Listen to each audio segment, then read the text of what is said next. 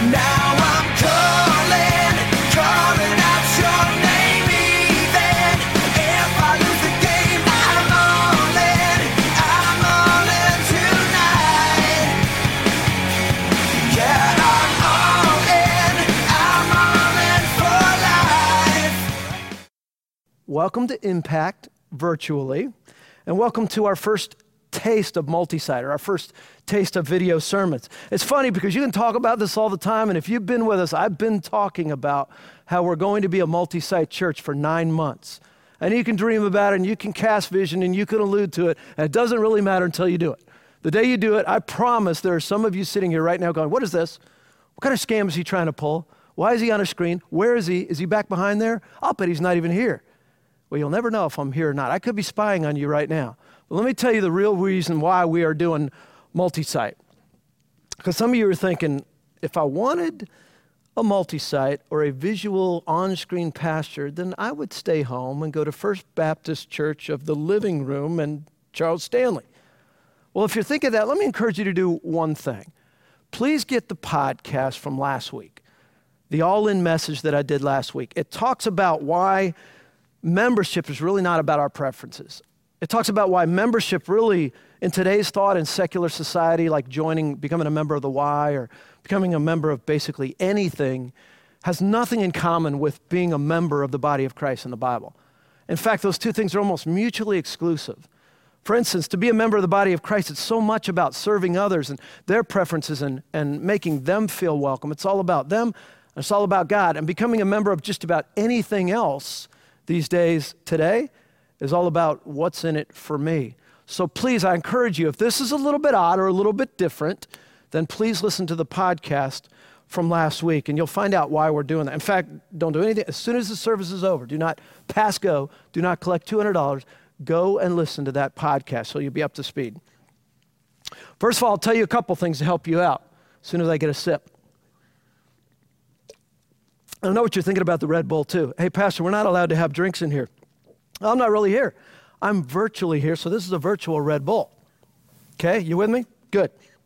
One of the reasons that, one of the things I want you to know is obviously I'm not going anywhere. My family and I are going to take just this weekend away and rest for the grand opening, but the whole multi-site approach is that we exist at Impact Church to impact the community, our local body, and the culture with the love of Christ. In fact, we never said that we're going to be a church that just stays in Weddington. We never said that we're going to be a church that just stays in Waxhaw. It's not a bait and switch. Said all the time. In fact, where does that come from? If you brought your Bibles, I hope you did, turn to Acts chapter 1, verse 8. Acts 1:8. It's one of my favorite verses in all the Bible. And this is Luke writing, and he's talking to Christians, and this, when you're saved, here's what you're supposed to do next. Here's what's going to happen when you become a believer. Some of you thought, well, I thought when I was saved, I'm just saved. That's it. I get a get out of hell free card, and I'm done. See you in heaven, God, that kind of thing. No, there's something that happens when you're truly born again, and it's sort of a pattern and a flow and steps that are supposed to happen. First of all, you will receive power, it says in verse 8, when the Holy Spirit has come upon you. That's part of being saved. And you will, not you might, not maybe, not I hope, but it says, you will be my witnesses in Jerusalem and in all Judea and Samaria and to the other ends of the earth. So there's a whole deal that says, first of all, you are left here. Two things you can't do in heaven. You can't sin and you can't evangelize. So God left you here to do one of those two things. Which one do you think it is? Time's up. You better guess right. Obviously, he left you here to be a witness. He left you here to tell others about Jesus Christ. So if we want to leave a mark for Jesus on people everywhere, then we can't just stay planted in comfortable lily white Weddington or Waxhaw. So we plan on branching out. We know the best way to do that by leveraging technology today by far is in multi-site. So listen, one of my favorite pastors to listen to is Craig Groeschel on Life Church. And this is how some of you are sitting there going, it'll never work.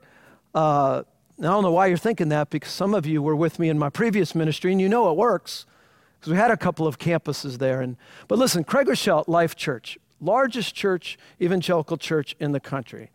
if you didn't know that. Almost 40,000 people attend Life Church. But Life Church is not in one location. Life Church is in 13 locations. And in fact, it's not even just in Oklahoma where they're based out of. It's all over the country.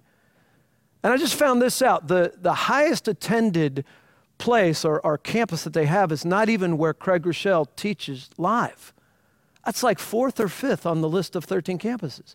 There's 3 or 4 campuses that have much greater attendance where the service is always on video. They used to call this, I guess the millennials, they call them the MTV generation, but actually we're even further down the road than that. So if you're under 30 here, you were raised on video.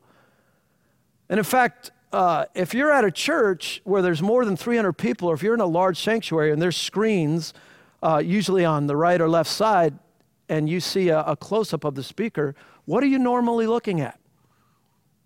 Time's up again, I'll tell you. You're normally not looking at the speaker live. You're looking at the screens where you can see things close up. So it's weird when you look down just a few rows back and you're talking to people and they're not even looking at you.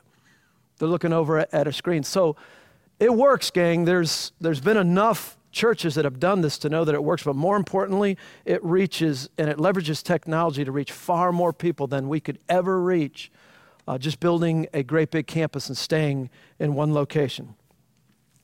So let's pick up with the last of the all-in message, and this is still on membership. Membership matters.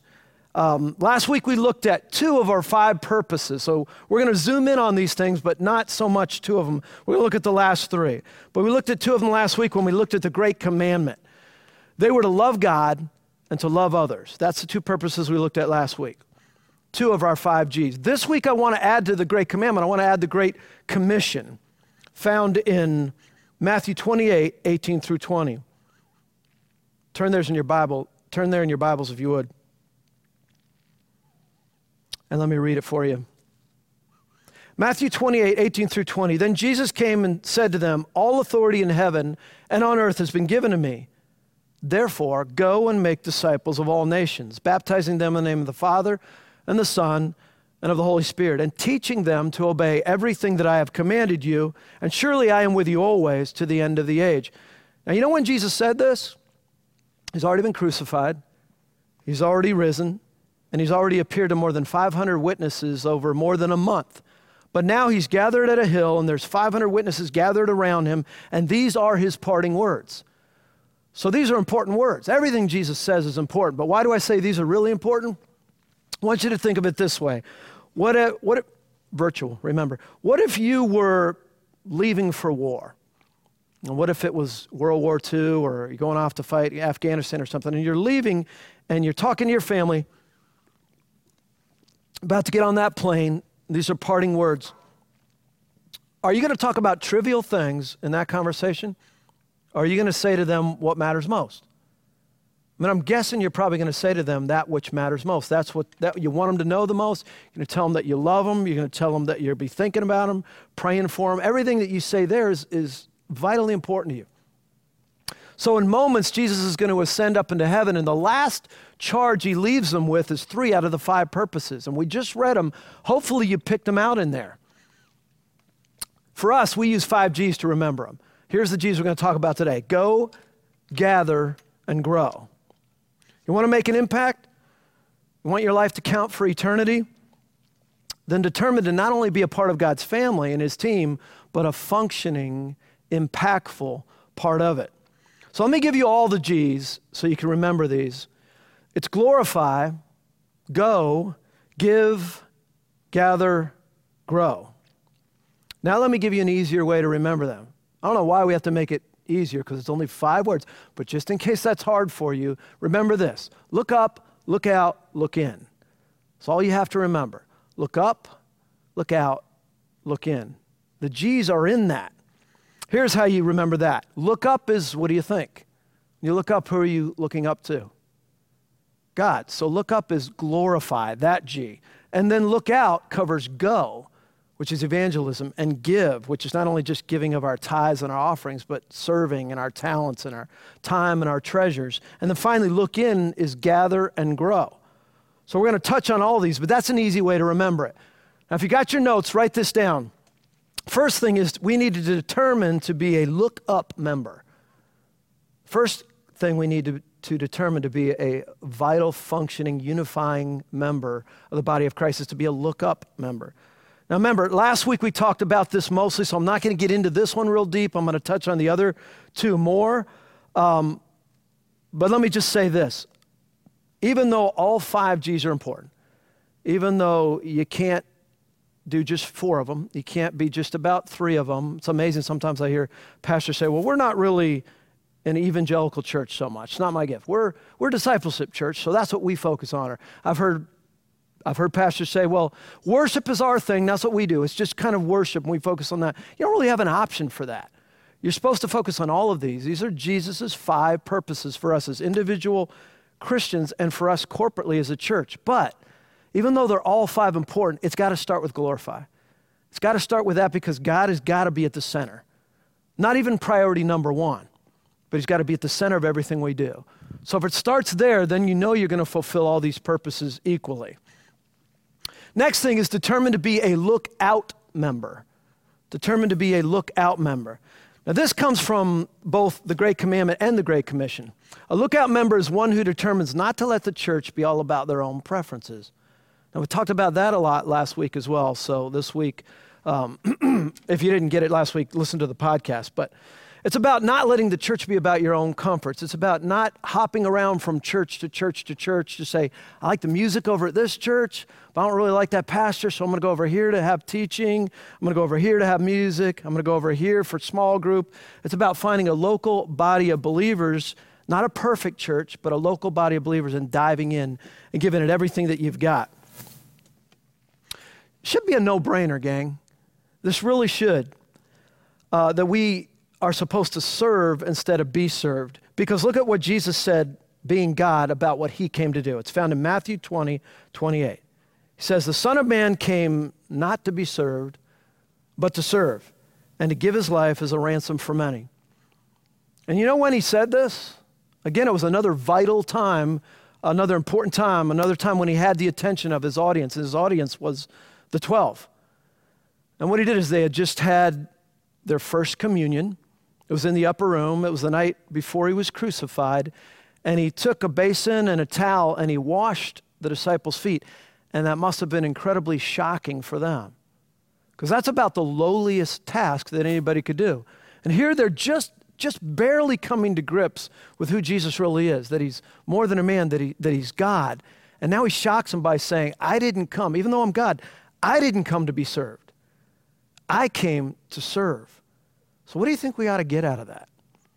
I mean, if it's good enough for God Almighty to serve, then shouldn't it be good enough for us to serve? Shouldn't we get something out of that illustration? The word servant occurs 57 times in the New Testament. So it's not an accidental, casual theme in the Bible. Sometimes it does refer to a servant or a household slave or something like that, but that's only 1 or 2 times. Most of the time, it refers to the role we are to assume as Christ followers. By the way, the word serve, that was servant I just talked about. The word serve occurs 58 times for a combination of 115 times that serve and servant occur in the New Testament alone. So it's a huge theme. There's really no way to get around it. Serving is important to God. A favorite sport in North Carolina, as far as I'm concerned, is church hopping, church shopping. Pretty sure we'll get it qualified in the Olympics at the rate that we're going. Southerners are really, really good with this. But I also understand, I say that kind of tongue-in-cheek, and I say that a little bit making fun of some things, but I don't think anybody shops necessarily because they like it. I don't think hopping from church to church to church is something people do because they go, you know what, I just love going to 45 different churches, 52 churches a year, every weekend a different one. Nobody does that because that's fun. That's not. I think they're doing that looking for something. And you and I know what they're looking for. They're looking for a church that meets their needs best, and they're looking for a church that's perfect. But again, we might as well be looking for leprechauns.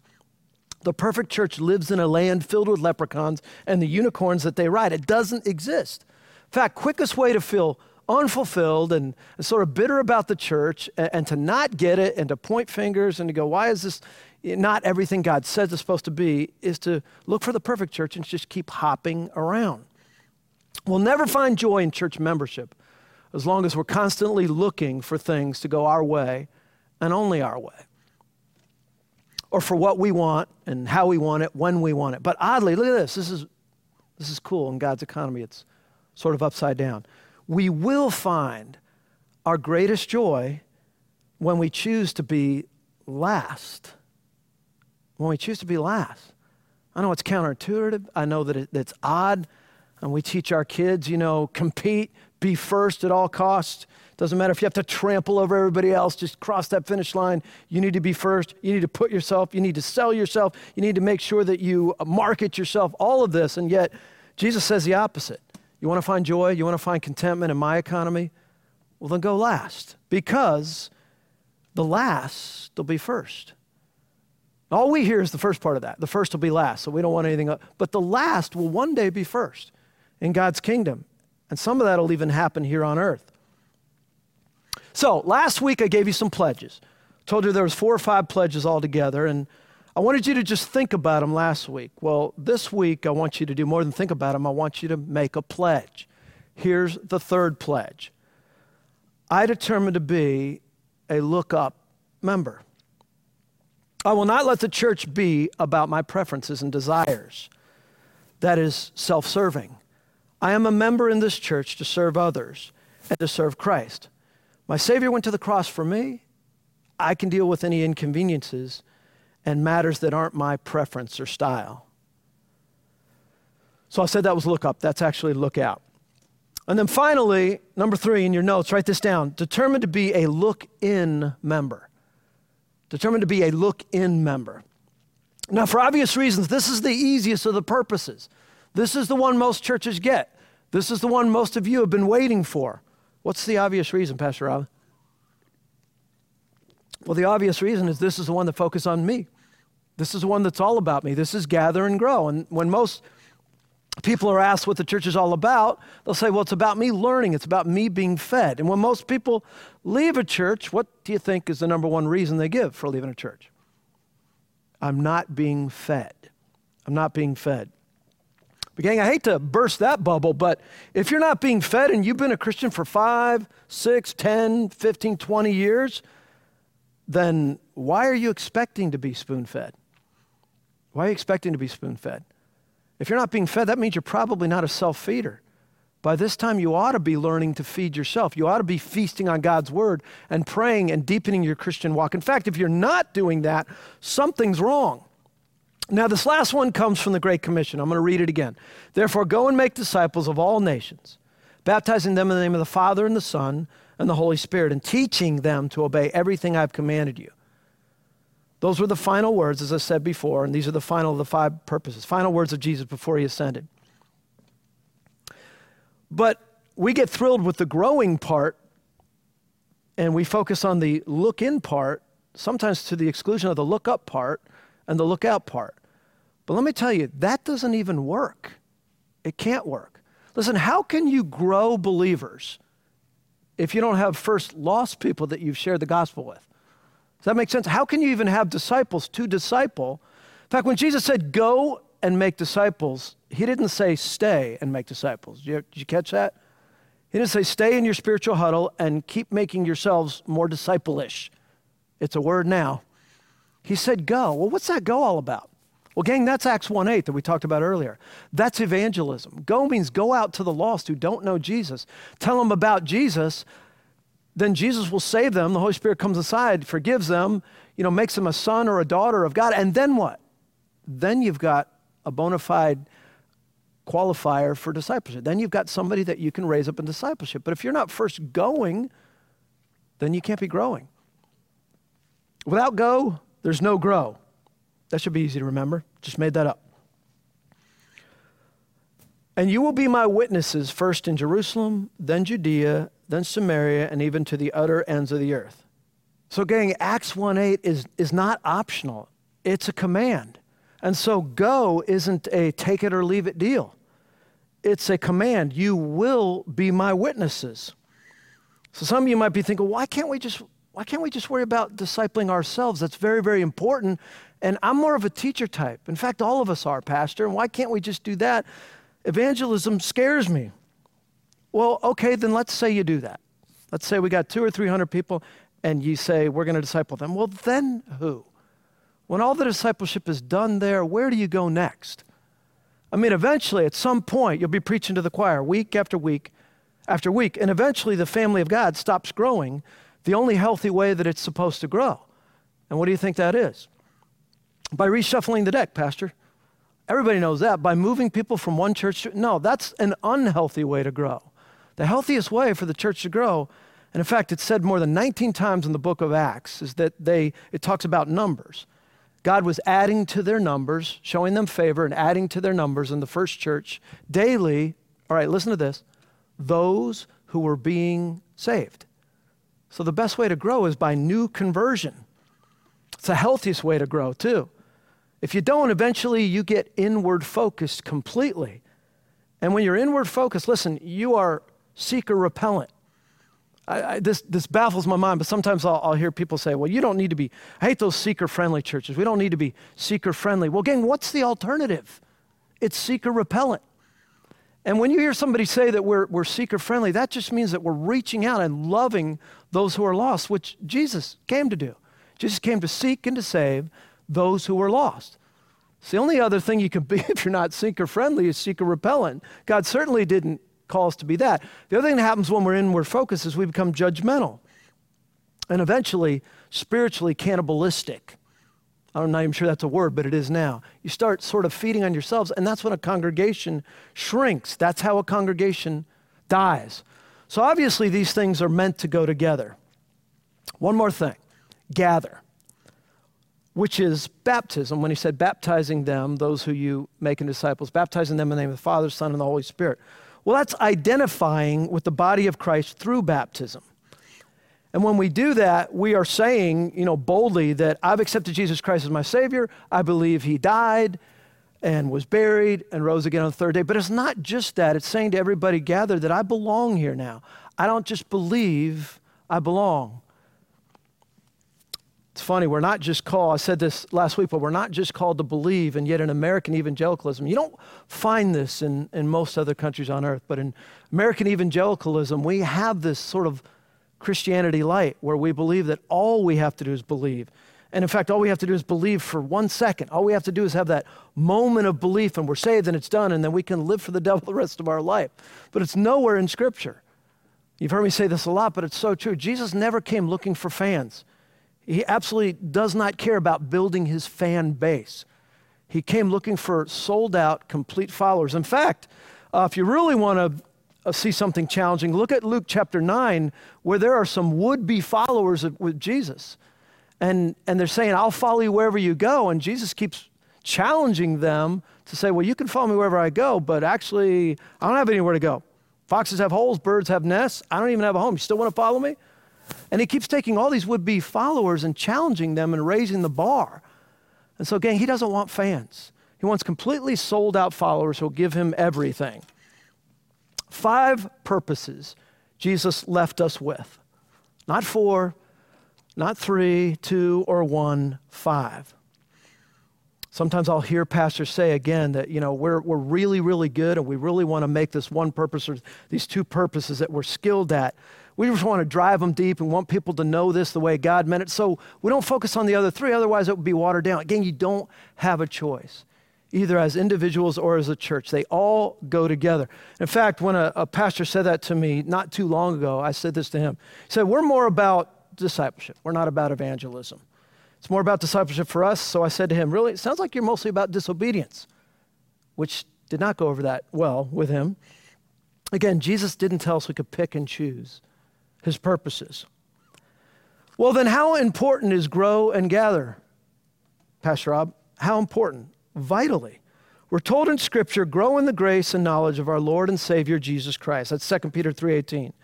This growth is spiritual growth, growing in faith.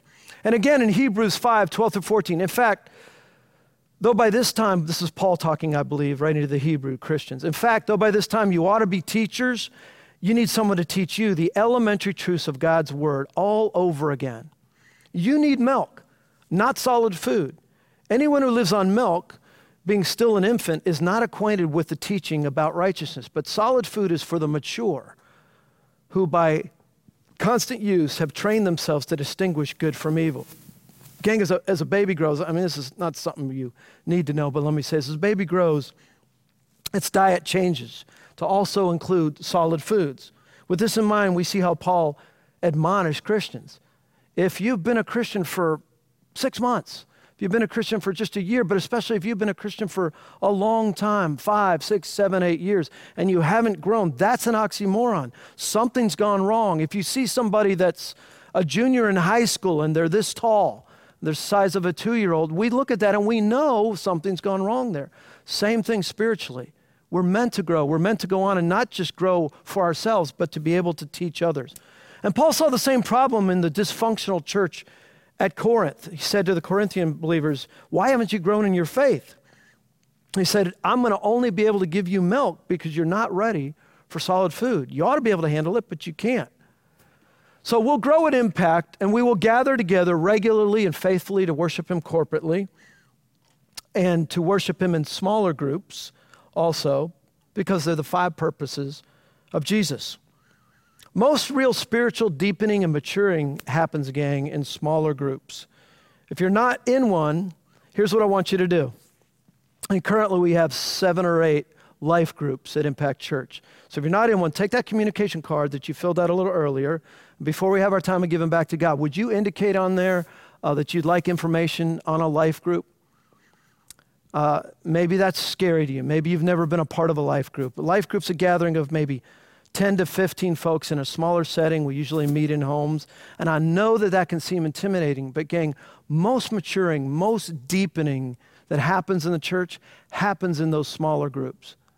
In fact, we've been talking a lot this morning about Acts chapter 2 and that first church, and that's all they were. They didn't have big buildings to gather in, so they all gathered in smaller groups, and they listened to the apostles' teaching in smaller groups. They broke bread together in smaller groups. In fact, they met daily in smaller groups. Can you imagine that, doing this every single day just because you want to? Well, gang, we are 2 weeks away from the launch. Are you excited? Let me hear. All right, see, here's what I think just happened. I think you probably did not show much of a response because you think I couldn't hear you. You go, this is on screen. But I'm on the phone right now in the back with Kendall. I'm very disappointed in your response. So one more time, we launch in 2 weeks. Are you excited? Are you ready for this? Good. That's better. Let's pray. Father, this has been a long journey of 9 months of building this team and a different journey than anything I ever anticipated. A deepening of this launch team and God, a deepening and a coming together and a unifying of brothers and sisters in Christ. And Lord, we have no desire, God, and it's not a put down, and you know my heart for other churches. We have no desire to just be another church.